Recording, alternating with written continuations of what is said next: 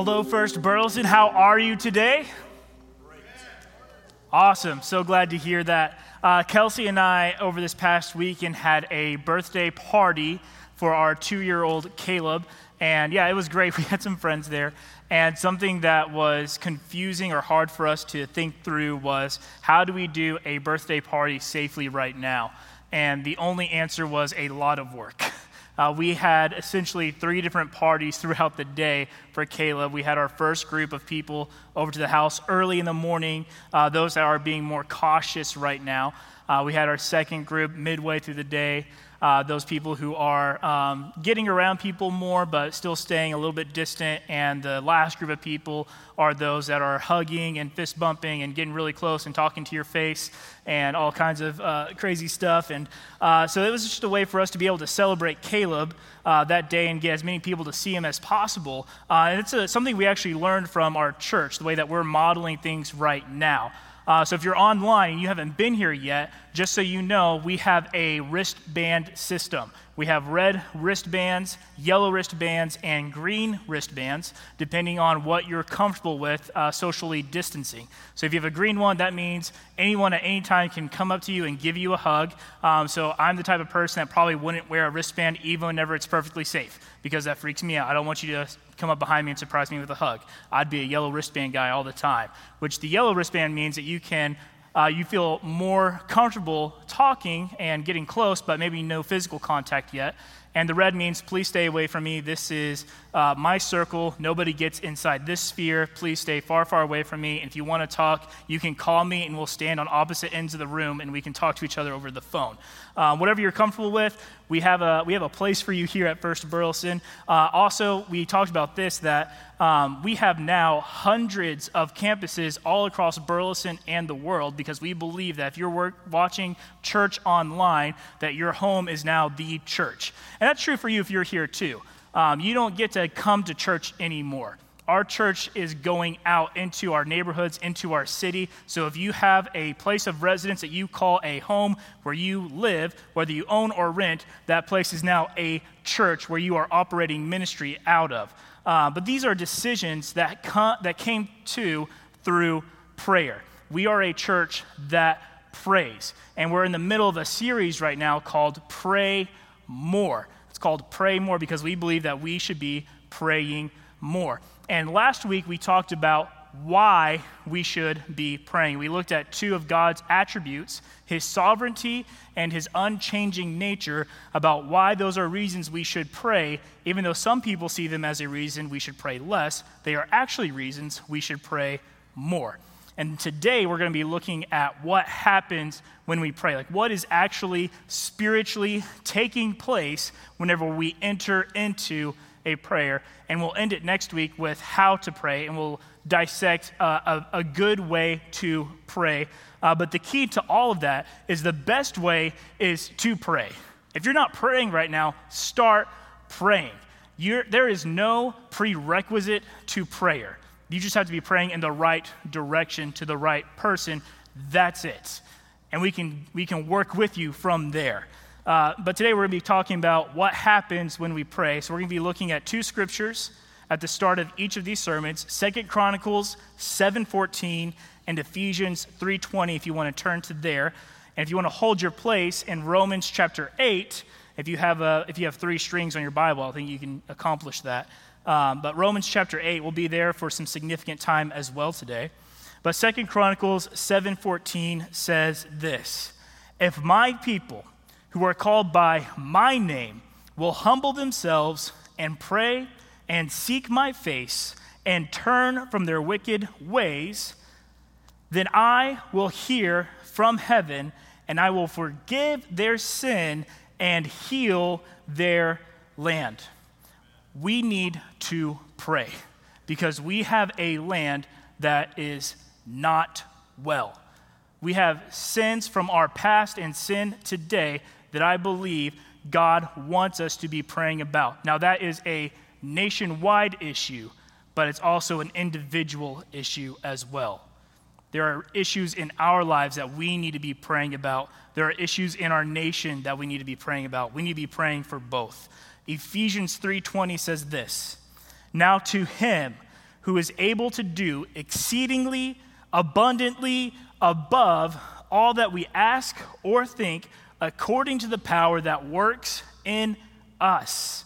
There is power that works in you. We talked about this last week, that God in his sovereignty extended stewardship, authority, and power to us to take care of this earth. And the earth is not well, the land is not well, the people are not well, so we need to be praying more. God is wanting to bring healing, so why are we not praying more? And he is able to do exceedingly abundantly and above what we could ask or even imagine.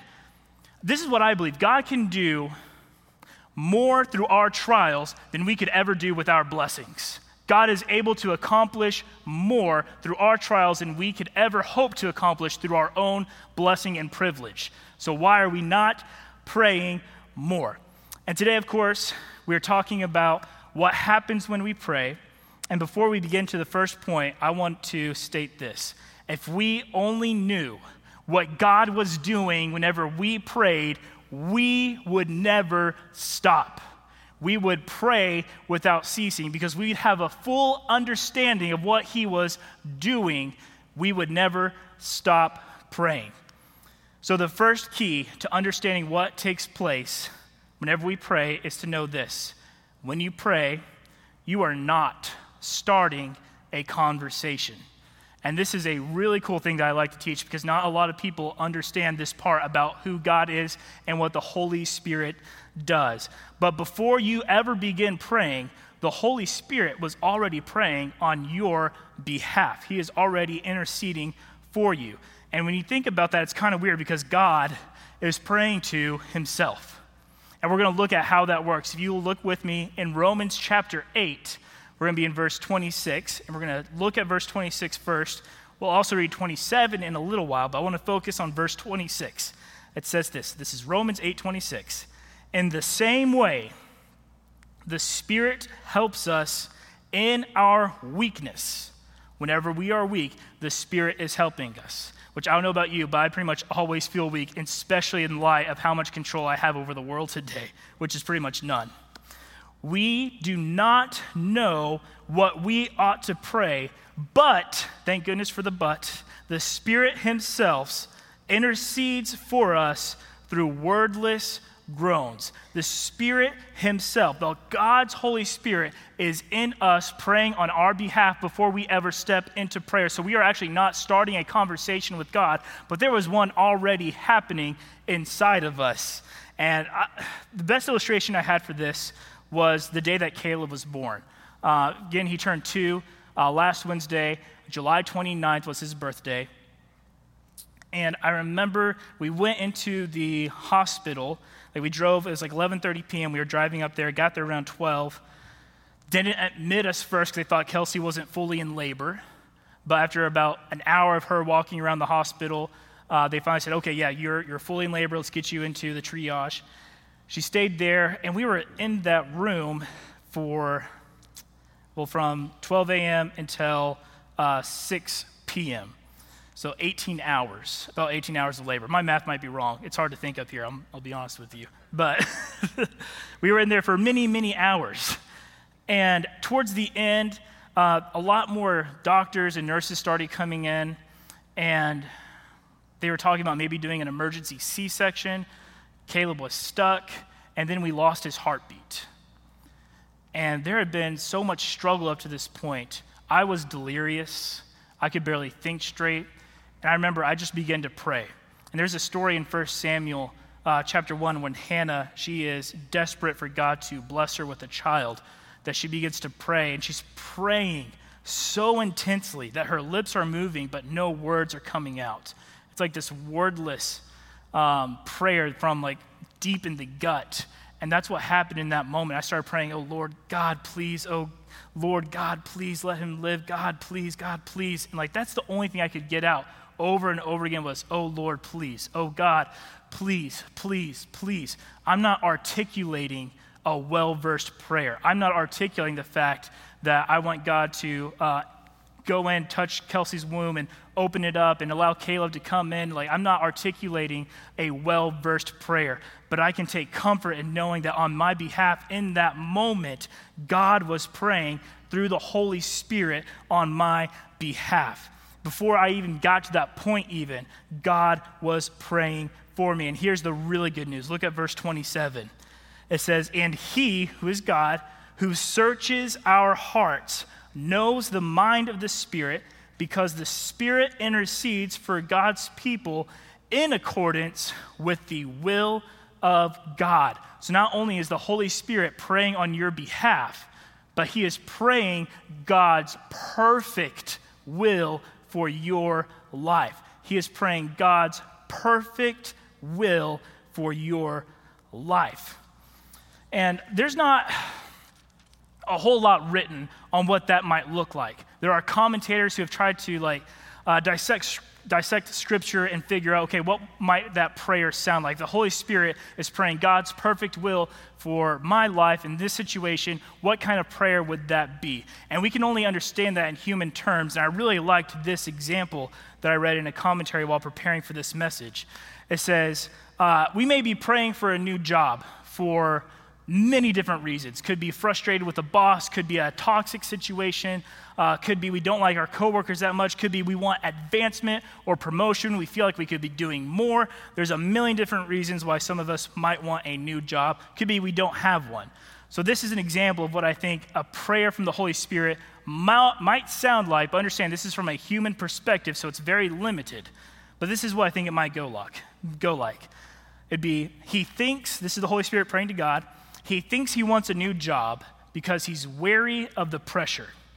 But I know it is your will that he learn to depend entirely on you. So, Father, please don't give him that new job right now, but give him supernatural strength, and please send a Christian along to him that might give him some encouragement to help him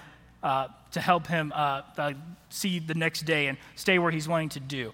And because the Holy Spirit is always praying according to the will of God, that prayer is always answered. And that's good news. The Holy Spirit's prayer on your behalf, they are always being answered because it's God's perfect will. So understand, we are not starting a new conversation, but we are entering into one that's already happening on our behalf. The words of Henry Viscardi kind of bring this truth home in a really powerful way. It says, "I asked God for strength that I might achieve. I was made weak that I might learn to obey. I asked for health that I might do greater things. I was given infirmity that I might do even better things.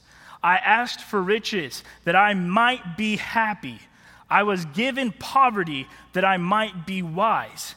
I asked for power that I might have the praise of others. I was given weakness that I might feel the need of God. I asked for all things that I might enjoy life. I was given life that I might enjoy all things. I got nothing I asked for, but everything I could have hoped for. Almost despite myself, my unspoken prayers were answered, and I am among all men most richly blessed." And he can say that not because he got what he wanted, but because God gave him what he needed. He gave him what he needed to have. Whenever you pray God's will, your prayers get answered, and it's always a yes. Whenever you pray maybe a more self-focused prayer that's out of line with what God's will is, he also answers that prayer, and it's always going to be a no, and it's always going to be for your benefit, every time. And it's not only, this is the good news, it's not only the Holy Spirit that's praying on our behalf, it's also the Son, Jesus. Look further down at Romans 8:34. It says this, "Who then is the one who condemns? No one." That's a message in itself right there. Christ Jesus, who died, more than that, who was raised to life, is at the right hand of God and is also interceding for us. So in the kingdom of heaven, in the throne room right now, Jesus is at the right hand of the Father in a place of power and authority and position, and on your behalf, he is interceding for you. You have an advocate and a high priest in the heavens who on your behalf is praying and talking to God his perfect will for you. And one Bible commenter said this. He doesn't know what that conversation might sound like, but this is his idea. We might find him, Jesus, employing in that wonderful intercessory prayer, which he spoke as from within the veil, Father, I will that they also whom thou hast given me be with me where I am. That's from John 17:20, when Jesus is praying for those disciples that are with him and also the future church, that we would be one together, just as the Father and the Son are one, and that we would be one with him. And this is a perfect example of why the Holy Spirit operates in this way. Holy Spirit is speaking to Jesus. Jesus is speaking to the Father, and we are invited into this conversation that is happening.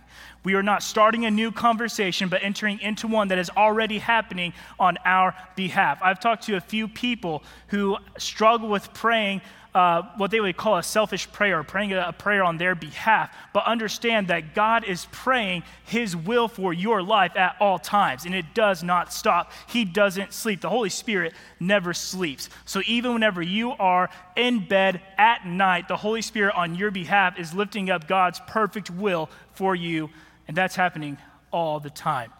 And there's a cyclical nature to this as well. Let's look at turn to John 15. If you have it. I'm going to spend, John chapter 16. And before we read that together, it's going to be 16, 12 through 15. I just want to keep this verse from John 15:15 in mind. It says, Jesus did not speak his own word, but said, everything that I heard from my Father, I have made known to you. Then later in 16:12, it says this, I still have many things to say to you. This is him talking to his disciples, but you cannot bear them now.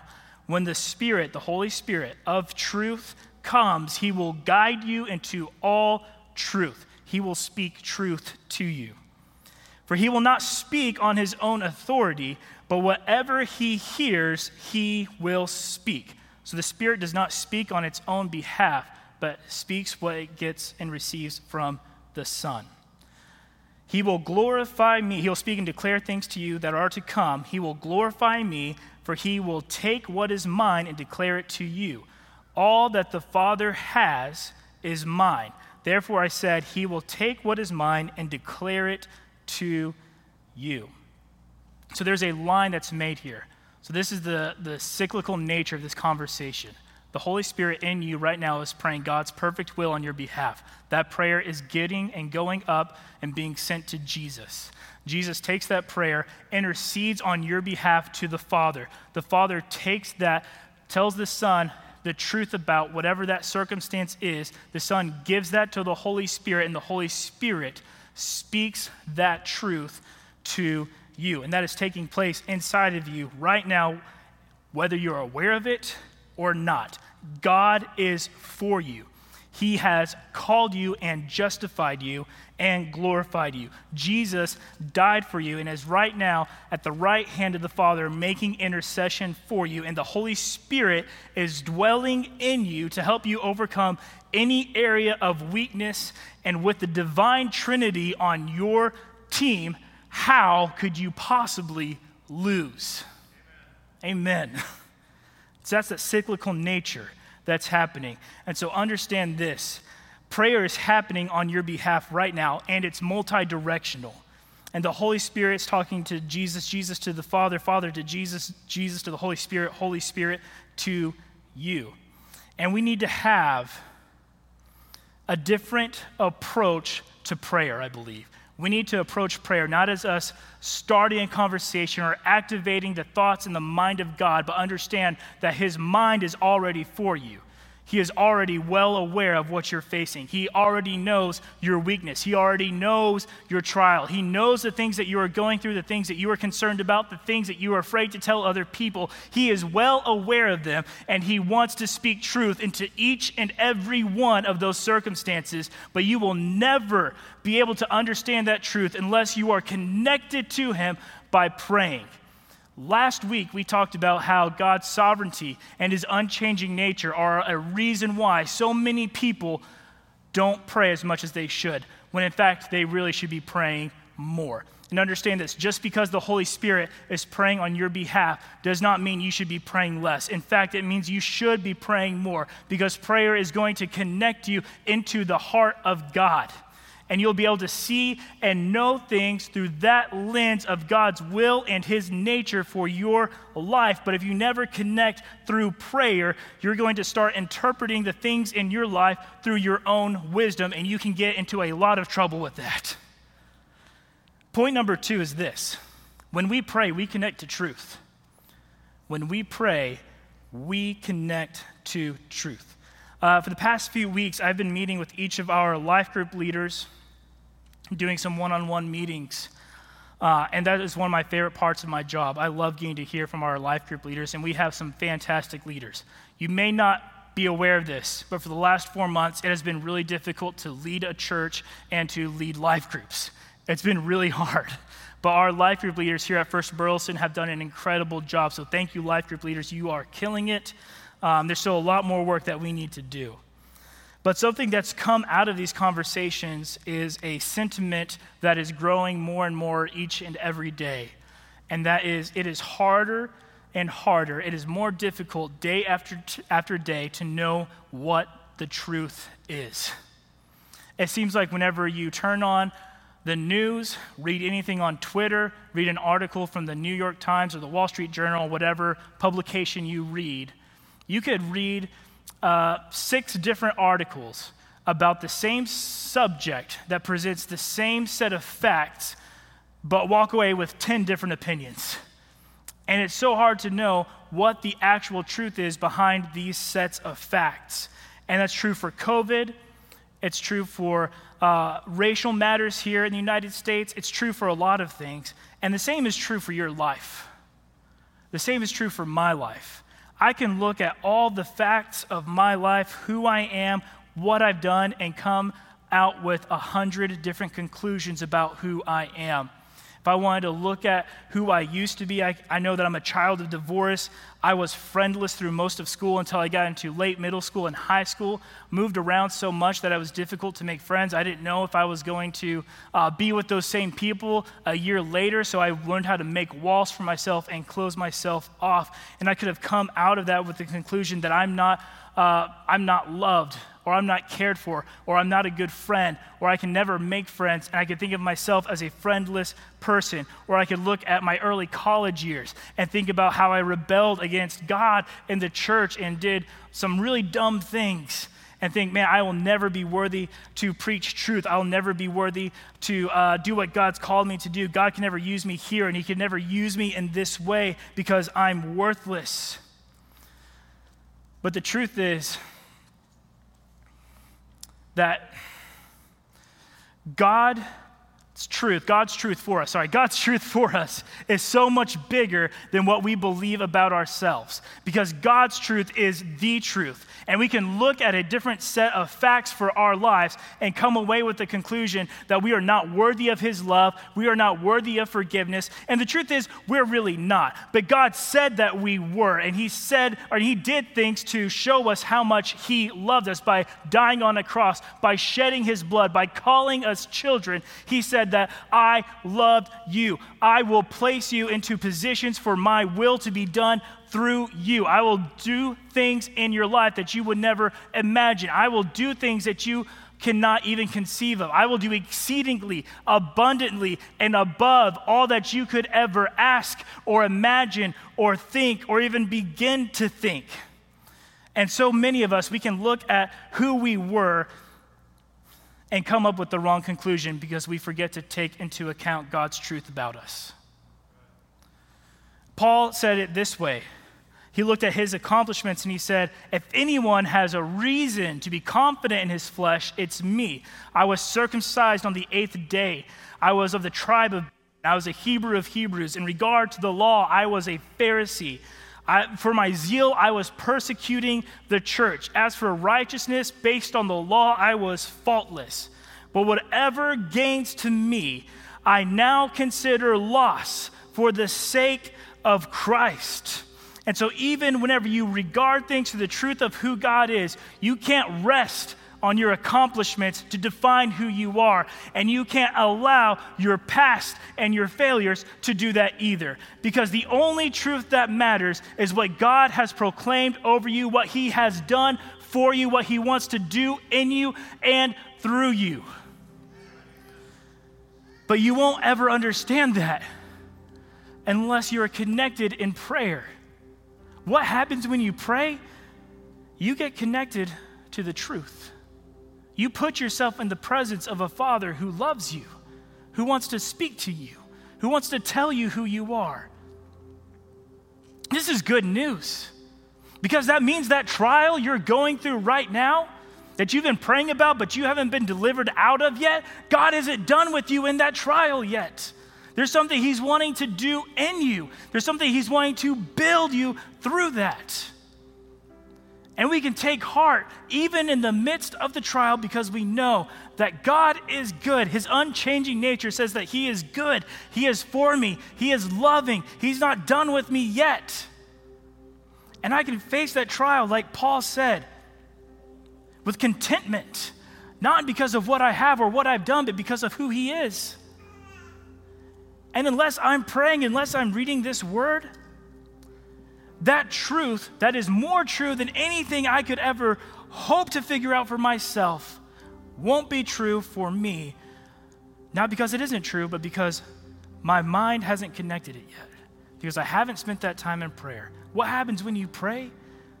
You know truth. You get connected to the source of truth. So we have to ask, why are we not praying more? When we refuse to pray, we can expect disappointment, confusion, and darkness, whether you're in a trial or you are being blessed beyond all measure, because the prayer helps bring perspective to both. And so whenever you feel like you're in a blessed time, you recognize where that blessing comes from. And it doesn't exalt your opinion of yourself, but it will actually humble you. And whenever you're in the trial, which I don't know anybody who's not right now, by the way. I don't know anybody who's not walking through a trial right now. You'll be able to walk through that trial, not because you know that you can get yourself through it, but because you know God is walking with you. And your truth, God's truth becomes your truth, and you see things through his eyes. You start to think things with his way of understanding. You start to walk in his steps. You start to speak with his voice. We may not know exactly what he's trying to accomplish, but we can know peace and we can know joy because we know who he is. But it won't happen if you're not praying. So please pray more. That's our challenge today. Pray more. Wherever you're at right now, just take whatever that next step is. The specific challenge I have is building off of last week. Pray for at least 5 minutes for 5 days in the next week in 3 different places. Pray for your community, which is your church, your family, your city. Pray for our nation, and pray for our world. Pray for these things. God is wanting to bring healing to this land. He's wanting to bring healing to you as an individual and into our community. But we need to be praying for that to happen. Let's pray. God, thank you so much, Lord, for what you are wanting to do and accomplish. And we believe, God, we align ourselves with the truth of who you are right now. And we ask, God, that you would align our hearts with that. Father, what you are willing, God, what you're wanting to do is what we want to happen, Father. Your kingdom come, your will be done on earth as it is in heaven. God, show us where our daily bread comes from. God, teach us to forgive one another. Lord, give us a conviction to pray for our families, for our community, for our nation, for our world. God, would you lay a burden on us, Father, to look inside of ourselves for what needs to change and outside of ourselves into the world around us to see what you're wanting to accomplish and do, and to get in line with that, Father, so we can know the truth, what you're wanting to do in us and through us. God, we love you. We thank you. You're good. It's in Jesus' name we pray. Amen.